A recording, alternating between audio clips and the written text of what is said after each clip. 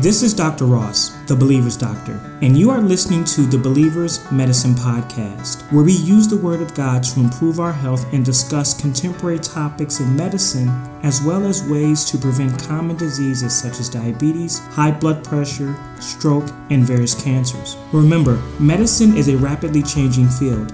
Therefore, the information contained within this show may have changed by the time you are listening to this podcast. Also, this podcast should be used for educational purposes only and not to diagnose or treat a particular symptom or illness. If you have questions regarding a disease or symptom, please consult your doctor. Let's get started.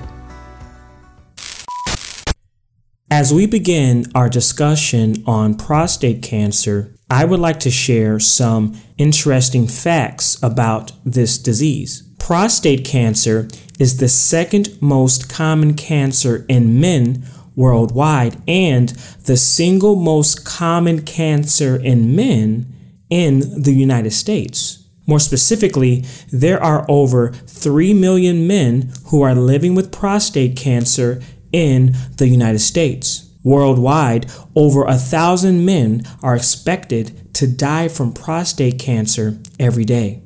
In the United States, nearly 100 men are expected to die from prostate cancer each day.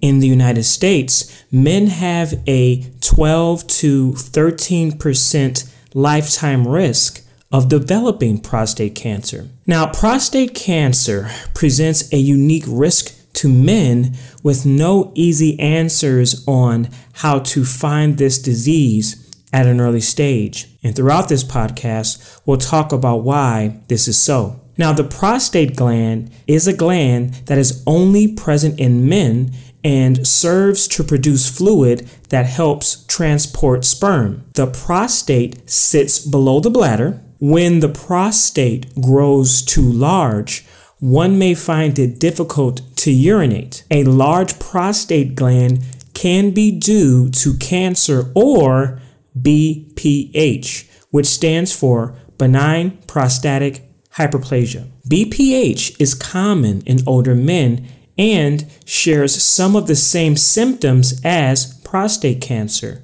which can make prostate cancer difficult to discover based on symptoms alone. More importantly, like many cancers, it's our goal to find prostate cancer at an early stage when there are no symptoms. The only problem is that prostate cancer is typically a slow-growing cancer. So many men may have prostate cancer and not know about it. And more importantly, we want to find those prostate cancers that grow more rapidly and are aggressive. The most common way to find this disease at an earlier stage or to find out if it is more aggressive is with a blood test called a PSA or prostate-specific antigen. Otherwise, a prostate biopsy gives us a lot of information in terms of the aggressiveness of prostate cancer. We'll talk about the need and timing for a prostate biopsy later in this podcast. The age at which to get this blood test depends on your risk. Age, ethnicity, and a family history of prostate cancer are the strongest risk factors for this disease. In the United States, over 90% of new cases of prostate cancer are found in men ages 55 and older. Because of this, the United States Preventative Task Force and the American Urological Association recommend that a doctor should discuss PSA blood testing with their patients who are of the ages between 55 and 75. African American men are at the highest risk for prostate cancer and are more than twice as likely to die from prostate cancer when compared to other ethnic groups. Interestingly, breast cancer or the